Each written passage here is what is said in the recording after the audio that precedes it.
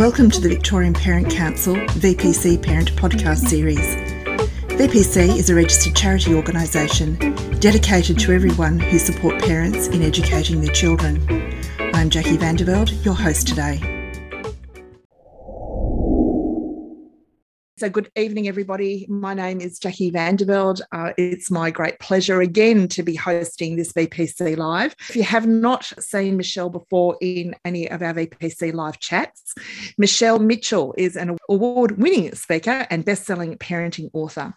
She has been termed the teenage expert by the media and is sought after for her compassionate and grounded advice for parenting tweens and teens. Michelle started her career as a teacher and soon discovered a special interest in wellbeing. She left teaching in 2000 to found Youth Excel, a boutique health promotion charity which delivers tailor-made life skills programs and psychological services to thousands of young people and their families.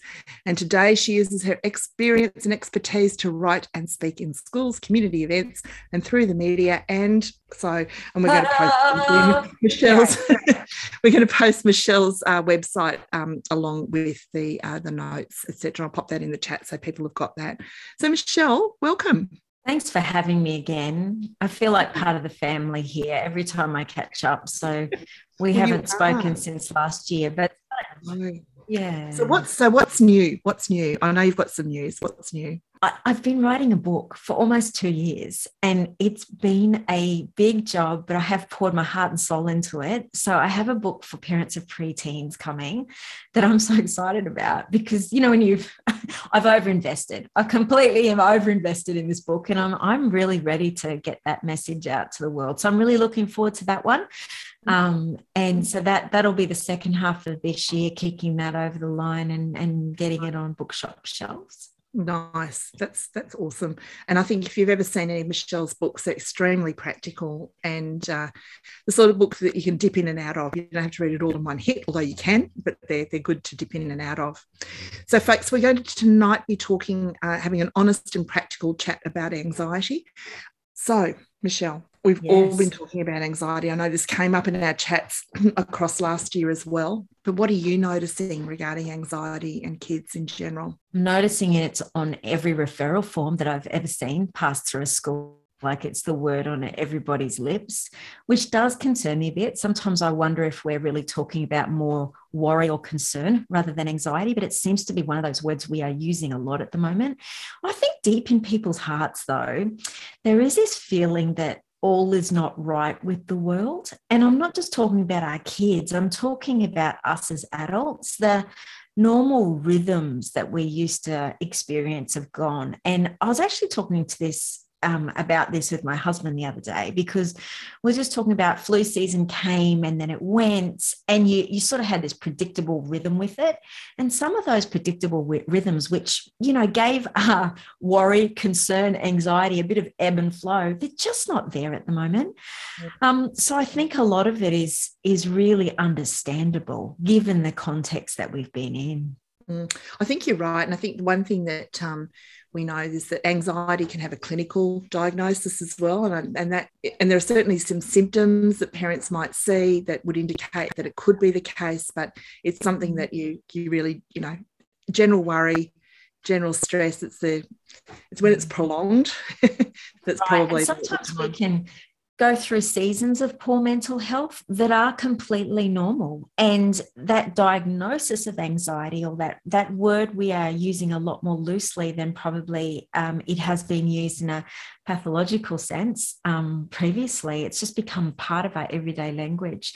You know what I'd like to do right up front, Jacqueline, is just refer people to two people that I think are anxiety experts that have this topic nailed to the point where they're my go-to people. And the two people are Karen Young. She has an internationally acclaimed blog, best writers in the whole world, in my opinion. But she frames discussions around anxiety incredibly powerfully. And the other one is Dr. Jodie Robinson, and she's got a podcast called Well Hello Anxiety.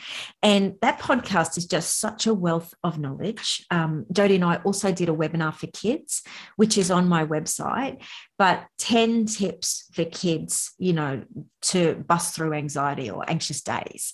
And so they're two people that I always go to, and they are a great resource for parents. Good. So just talking about our language, and I think a lot of we're feeling anxious, right? You're saying that things are not right with the world, and we're worried. You know, we're worried and we're concerned, and maybe as parents we're exhibiting anxious behaviours and so on. How careful do we need to be with our own language and our own modelling of some of the concerns? I think there's two things I can say there.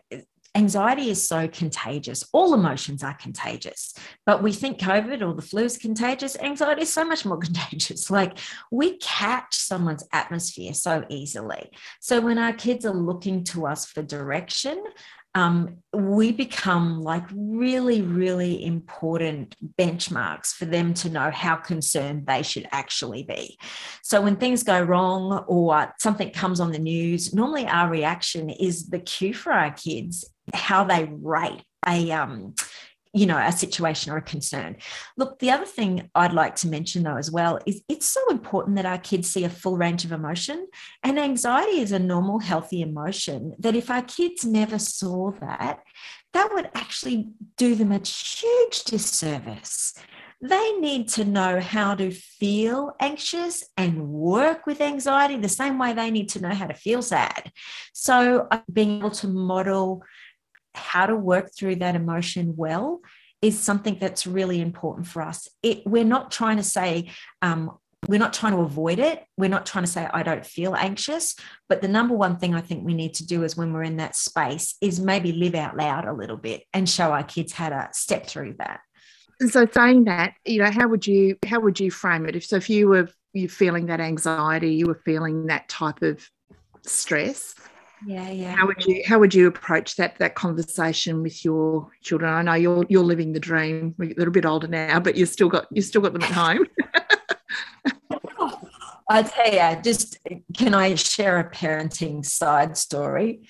My son says to me tonight, "What's wrong with you?" Right now, he's 20. We had a bit of a safety issue at a party a few weeks ago. It was nothing to do with him, but it was still an issue. So mum is anxious. Okay.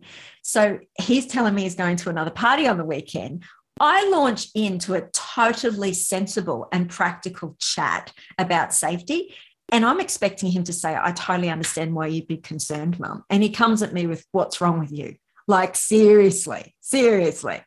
So their radar for danger and for some of this stuff is just not there, Jackie. So we need to help them. So when I'm feeling stressed and my kids are looking at me, the number one thing I want them to learn is that when you are under pressure, the first thing we need to go to is some self-compassion and also looking after ourselves. What I don't want my kids to do is pick up my burden for me and start carrying it around and looking after me. I want them to know that mum is feeling stressed. I'm feeling a bit overwhelmed. I'm going to go and take a bath for 20 minutes and just collect myself, or I'm going to go, have a moment if you can. I know with young kids, this is stupid advice, but like if you can, go in your room for 5 minutes and breathe a bit. Let your kids know what you're doing and model what it looks like to take care of yourself. And there's like lots of things you can do with that. It can be, I need to get out and have some fresh air and walk the dog. Why don't you come with me? You know? So I think it's almost taking our thoughts and living it out loud, so they actually can see us modeling what we'd like them to do for themselves. And just hearing you say that, Michelle, takes me back to that. I love this phrase of yours, turning up with in-charge energy. That is absolutely in-charge energy, even though you're being vulnerable and expressing how you're feeling. It is saying, you know what, this is part of the normal way of humans, the way we deal with things, and it's okay. Right. And it's actually important to be in charge and take the time out, take the rest, take the bath, go for the walk, or mum needs 5 minutes. I'm going to be sitting in the lounge room on my own for 5 minutes. That's right. To let them know that's what's happening. Yeah.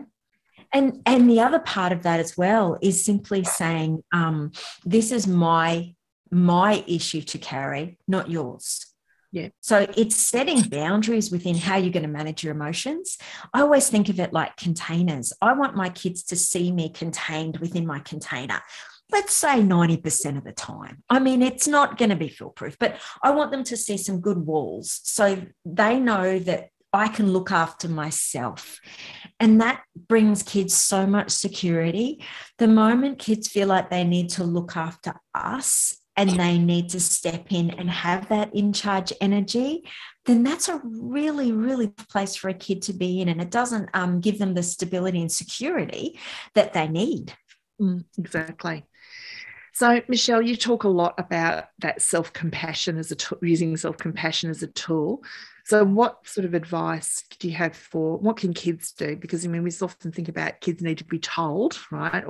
But we know that they've probably got a lot of this stuff innately anyway. They know the body knows what to do. Right. But what can they do to actually control or decrease anxiety? I think you've tapped into something really important there. And we've talked about the tiny voice as well, haven't we? Yeah.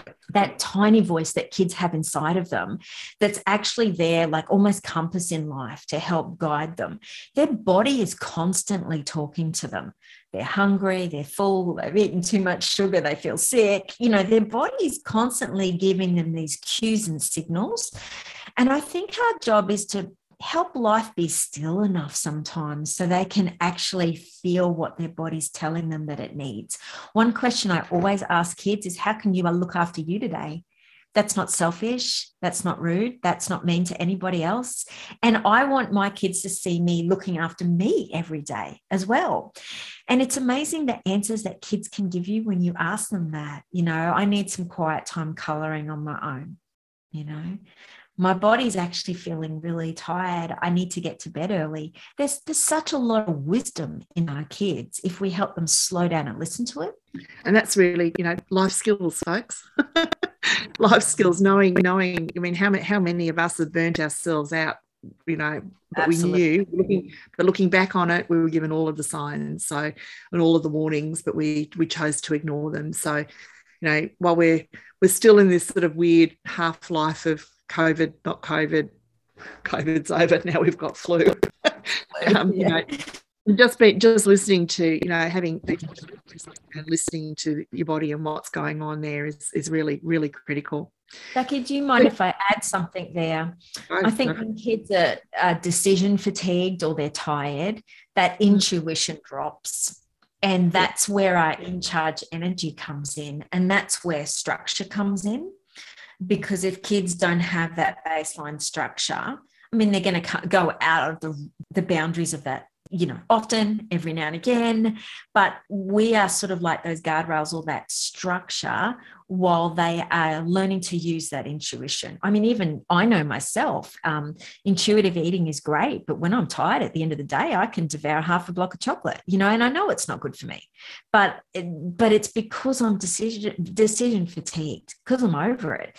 And in those moments of our kids' lives where they can't step up and show that self-compassion, we're actually bringing enough structure around their life that actually helps them form the habit of doing that anyway. And when parents are doing that, explaining why you're doing it, so that they understand it's not just mum or dad being difficult or overbearing or, or running their life or anything like that. You're actually saying, you're showing, yeah, exactly.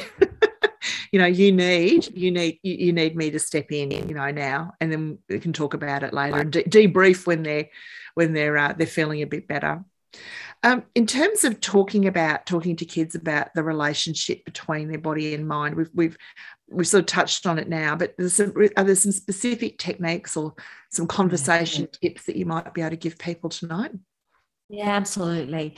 Probably a few things that I could suggest is when kids do feel anxious, we want them to know that emotion is not going to last forever. In the same way as like a feeling of joy doesn't last forever either, that we want them to know it has a limited lifespan. It's like a wave. It's going to have a peak and it's going to crash. It is going to come and go. Because for kids, I think when they feel these big emotions, they feel like they're going to be in them forever. One thing that happens with anxiety is we get trapped in our heads. We have these kind of worry loops that we go through. And it can be one of those emotions that really confines us in a really unhealthy space in our head. And the thought of being able to move from your head to your body is really powerful. So how do we get out of our head? And I know that even throughout my parenting, in times where I felt stressed as a mother, one of the best things for me has been to actually get out the Nerf guns and play with my kids. Because what it does is it gets me out of my head and into my body. And that's why play is just so powerful for our kids and also for us as adults. Anything that we can do that has some physicality about it, some creativity about it, and some freedom about it is going to help our kids move from here to here. So after a tough day at school, one of the best ways they can look after themselves is just play outside and move out of their headspace that they're currently in. So much of the pressure of school is, I used to say, I think my kids, even though they're very good, if they're watching this, they say, you're going to be talking about us again tonight, Mum. They're adults now. I say, well, probably. But one of the things that I used to sort of feel about them when they would come home was that they'd used up all their good at school, that they'd been sitting there and compliant and doing the right thing. And, they're both gorgeous people, gorgeous adults now. So if you're watching, gorgeous adults now. Hi. Hi. But they did, that stress of complying and being, abiding by all of those social norms that are required at school is almost counterintuitive to where they need to be for the physical growth and activity, right? Well, they have a worry list when they come home, and they oftentimes can't actually worry about those things at school. And sometimes those things on their worry list need time, space, and they need a bit of attention. So it's no wonder our kids come home quite anxious. Their day is go, go, go. Conform. I often think of that gap year when kids are leaving grade 11 and 12. A lot of times that gap year is just a year where they decompress and actually start to think about themselves as a bit more of a whole person instead of just getting through a subject. And it used to be, the gap year was a self-exploratory. I don't think it is anymore. I see more kids burnt out and sick in that gap year than anything else. And I think they're not getting enough time to really process some of these big decisions that are going on in their lives. Yep, exactly. So I suppose that's almost a topic for another chat, I think, is that, the year after school, how do you manage that? So we might add that to your list too for a later date, I think, Michelle. When do we need to seek help? And this is something that comes up all the time. When do we seek help? And what do we do? Because we know that there are long wait lists now for mental health professionals or even doctors that we might be seeking assistance from. So when do we seek help, and what do we do while we're waiting for that appointment? Yeah, okay. So can I just come back to the year 11 and 12 topic? Madonna King has just written a book called L Platers. And brilliant. That is particularly for parents of that age group. So if there's anyone listening, she just zoom in. Her research has been brilliant. She's about to release that. Okay. Getting help, professional help, is really, really tough at the moment. It's always been tough getting kids to counselling because they're at a time in their life where they don't often want to get shoved in a room and interrogated unless they particularly feel like they're going to be active participants and this is going to be something they can really engage in. But so many of our kids are resistant to that thought, especially our boys. At 14 years old, there's not many boys who want to get put in the room and talk to me, it's just too much for them. So I think we hold up this idea of getting kids to like it is the answer. And I just need us to broaden our understanding of what's going to be helpful. I know that we need a medical perspective, and I know that psychologists are important, and I so value the work that they do. But a mental health issue of the magnitude we are facing with young people needs a community approach. It works best when parents are working collectively with professionals and also people like sports coaches who see kids every week and get an opportunity just to hedge around and build that self-esteem. So I guess my point with that, Jackie, is don't get put off getting on wait lists just because it seems to be 6 months or 8 months away. Just get on anyway. You can always cancel it if you don't need it. So just don't let that deter you. Second thing is, if you've got a long wait list in the meantime, you're going to have to think really holistically and creatively. And the more positives that you can put in a child's life, the more you're tipping the scales in their favor. And that's exactly what we want to do. We want to make sure that the scales are stacked for them, even if it is just holding the fort around their lives. And sometimes that can be introducing a new hobby, buying a pet, allowing them to stay at their grandparents' house for a night every month. I don't know, like it can be as diverse and creative as you want to, but it's just helping boost those positive neurochemicals in their brain as much as we can while we're getting them into some professional help. I think too, it's about also, you as parents know your children better than anybody else. So, what are their strengths? What are the things that give them, energy and purpose? So if it's their friends, making sure that there are times for them to be connecting with those really good buddies. If it is family and extended family, like you're saying, Nana meals and Nana hugs are always pretty good, And what about things like, if they've got cousins and other extended family, just to spend those, the activities and things that only family does together, they're also critical. And making those regular and routine. So whether your kid's feeling up, down, or somewhere in the middle, it's just a consistent in their life. So getting together once a fortnight or once a week if you can, and just making those regular moments, so that becomes sort of like a foundation or a baseline that they can bounce on and across. And something that they can rely on, right? So if it's part of their routine and schedule, they know that, okay, I'm going to be catching up with the cousins this weekend, or I'm going to be seeing my uncle, or I'm going to be going fishing, I'm going to be doing, there's something that they know is a regular thing that they enjoy, or it's something that they don't have to perform at or be whatever it is that they're struggling to be, they can just be themselves and relax, it's something to look forward to, isn't it? Like if we all had something to look forward to, tomorrow is going to be that little bit easier. And even if it is every Monday night and they pretend they don't like it, but like you can see a smile on their face, if it stabilizes things a little bit, great. I think there's something to be said, Jackie, too, about looking after each other's kids and just having our homes open enough. I know for my son, one of his mates' mums always has the boys over to her house, and she's a saint. Like, I couldn't do it the way she does it, but she has 12 stinky, smelly teenage boys in her house, and she knows their diet requirements. She is always cooking them food. My son comes home and says, "Mum, she remembers that I don't like lettuce, and she has never got it wrong. She doesn't put lettuce on my sandwich." And the she knows me kind of vibe. I tell you what, little things like that go a long way when kids are struggling, and that's something we can do for our friends' mates. Yeah, exactly. And I think what you're saying about the parent, get to know the other parents in your network. They're also your lifeline to do that. Our place was the stopover point. Most of my son's friends lived, a fair way away from the city, and we were a little bit closer.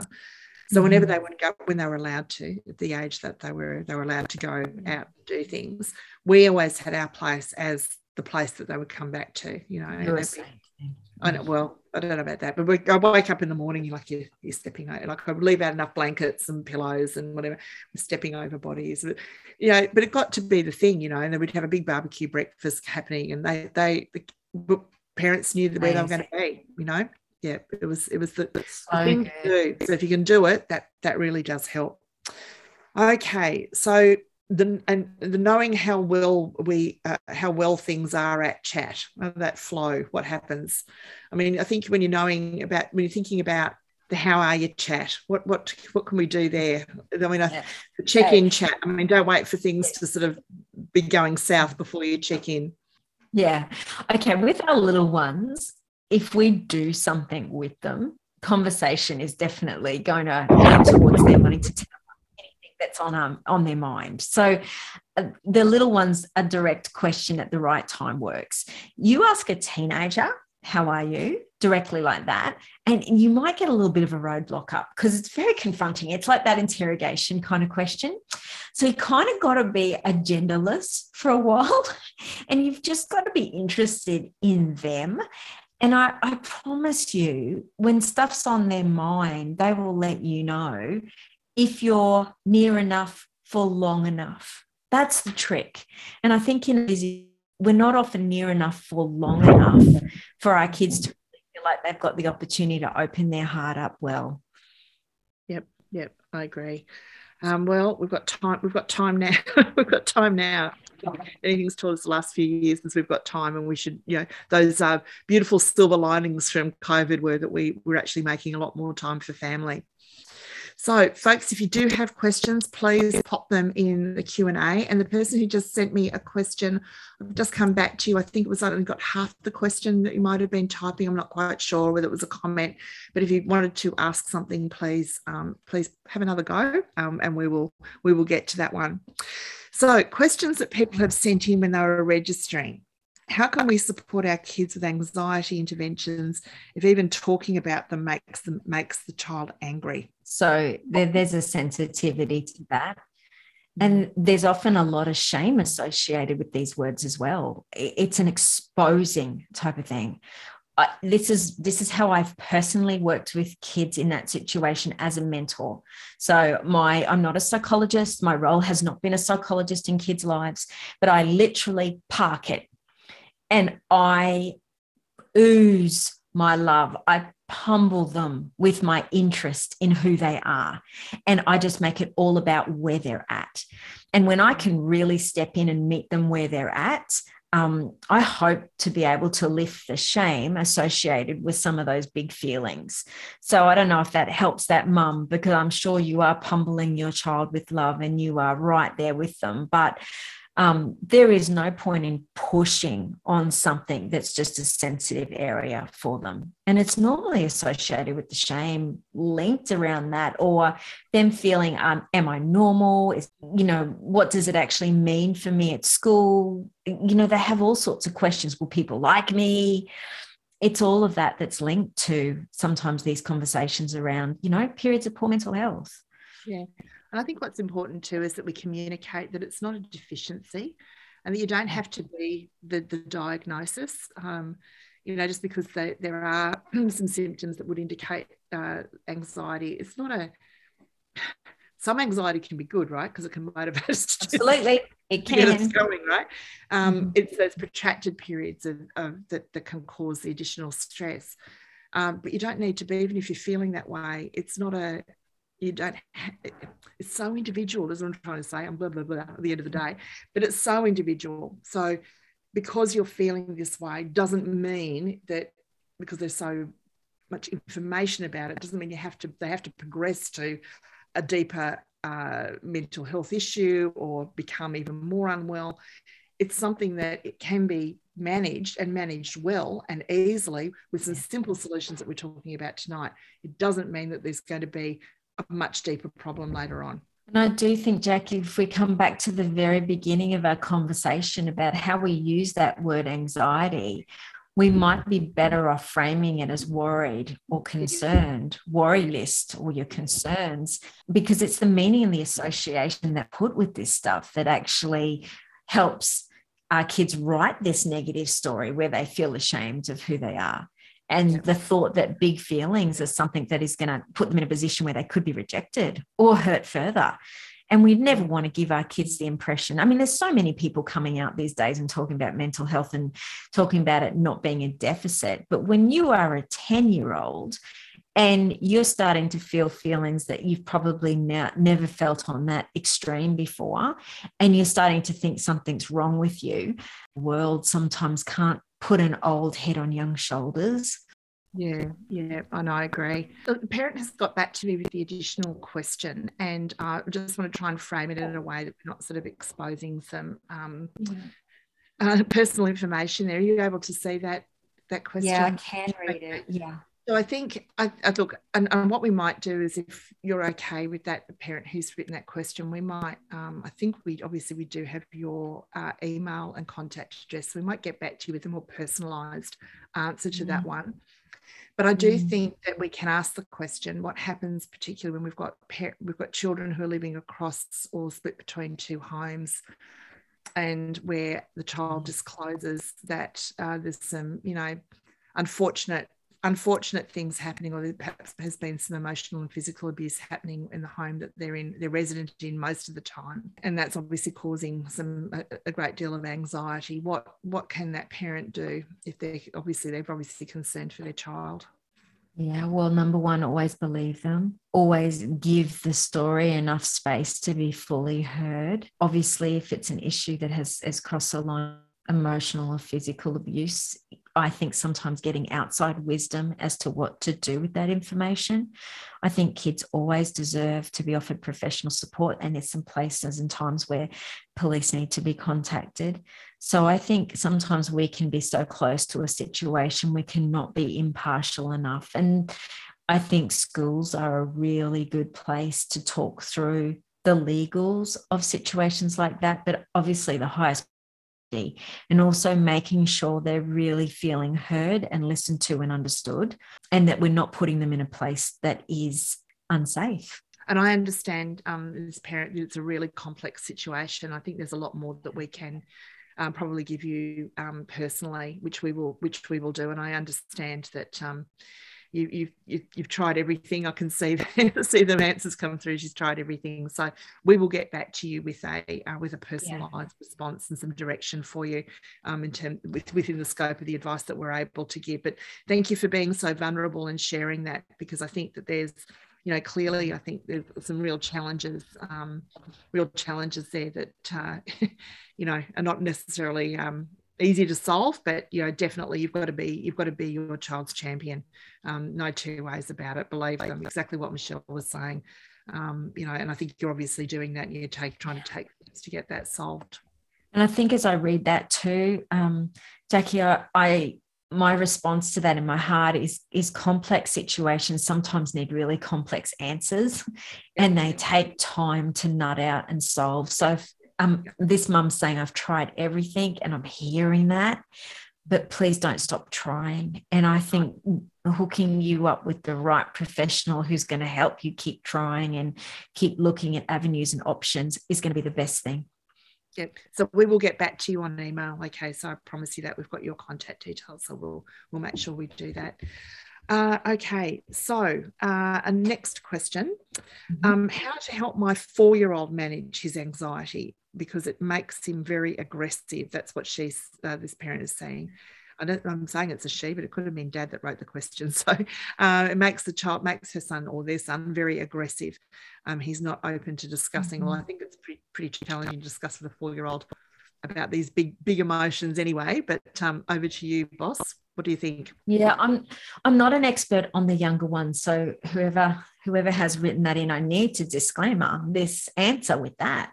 But what I think one of the key things to communicate to our kids of all ages is that there's no wrong emotion at all. How we express it, our kids will be better at choosing a healthy expression to emotion, but there's no wrong emotion. So I think it's really important that we create enough space for our kids to feel all the things, no matter how big those feelings are. And when kids are 4, they commit, don't they? I mean, if they're angry or they're sad they commit, and it's all in. And so I think it's really important that we're giving space for that, and then realizing it's a lifelong journey to know how to express emotion in a healthy, productive way, because there is a healthy expression for all emotion. Good answer. And that applies to the big ones as well as the little ones.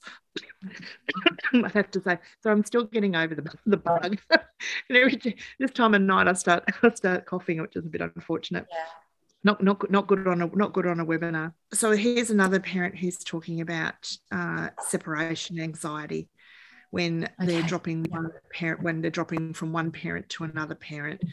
So the parents are separated. So we've got this anxiety happening between handoffs. Yeah. So again, little ones are not my primary thing, but one of the things I know that really resonates with me that a lot of professionals talk about is leaving a piece of you with a child when you leave them. So it might be, like a little note. It might be, but letting them know your last words, and even them falling, sorry, I'm jumping here, Jackie, but even them falling asleep at night when they're in your home, you don't even have to be handing them over to mum or dad and leaving, but it requires them letting go. And that feeling of letting go can be a really anxious feeling for a lot of kids. It's reassuring them in that moment that while you are not there in person, that you are thinking about them, that you are contactable, and that you cannot wait to see them again. And so the words you say on drop off and pick up have got to be so reaffirming of your love and your presence, even when you are absent. I know that some mums have written a letter and put it under their kids' pillow because their kids have had trouble falling asleep without them, and saying, I want you to know that I'm actually with you all night and I'm going to be dreaming about you. The story, and create something beautiful that leaves something in their heart that says it's safe to let go because they're going to be here when I wake up. Yeah, lovely. And I think too, I certainly know with older children who do have their mobile phones, that there's a call me anytime, message me anytime, to the parent who they might be missing or feeling anxious about leaving. So, if you've got those alternatives or those things available, that's always the good one. So again, separation anxiety at school drop-off. School drop-off. Yeah. Not wanting to go to school, not wanting to separate from. No. Yeah. So little notes in their lunchbox. Yeah, notes in their lunchbox. I'm thinking about you all day. When you're on little lunch, I'm going to set an alarm and I'm going to know that you're on little lunch and I'm going to be thinking about you. I heard this story years ago, but these parents would stop at, say, 2:30 every afternoon and they would have an alarm on their phone. Okay. Now, some people hearing this will go, that's really nuts. And like, I'm not religious at all, but this is what this family did. 2:30 on their phone, it would ding. They would stop and pray for their kids every day, just a 2-minute prayer, and then keep going with their day. Now, their kids started to hear that ding 2:30 every single day. Mum's thinking about me. And when you're at school, it dings. On the weekend, you hear it ding. It was actually such a routine thing. Wasn't it? Oh, so powerful. Mum's thinking of me, and not only that, is she's connecting her heart with, God at that moment. But I just thought that was beautiful. What would your top strategies be for? I was going to say, but even coming to events like this tonight, letting them know that you're coming to something like this, so that they know that you're interested in them and wanting to find better strategies to help them. Yeah. I mean, those sorts of things are really, really important for them to know. Okay, so you're going to read a question out of the chat. Where you go. I just love this question. Mandy, I'm loving you. Oh, and the honesty. Listen to this one.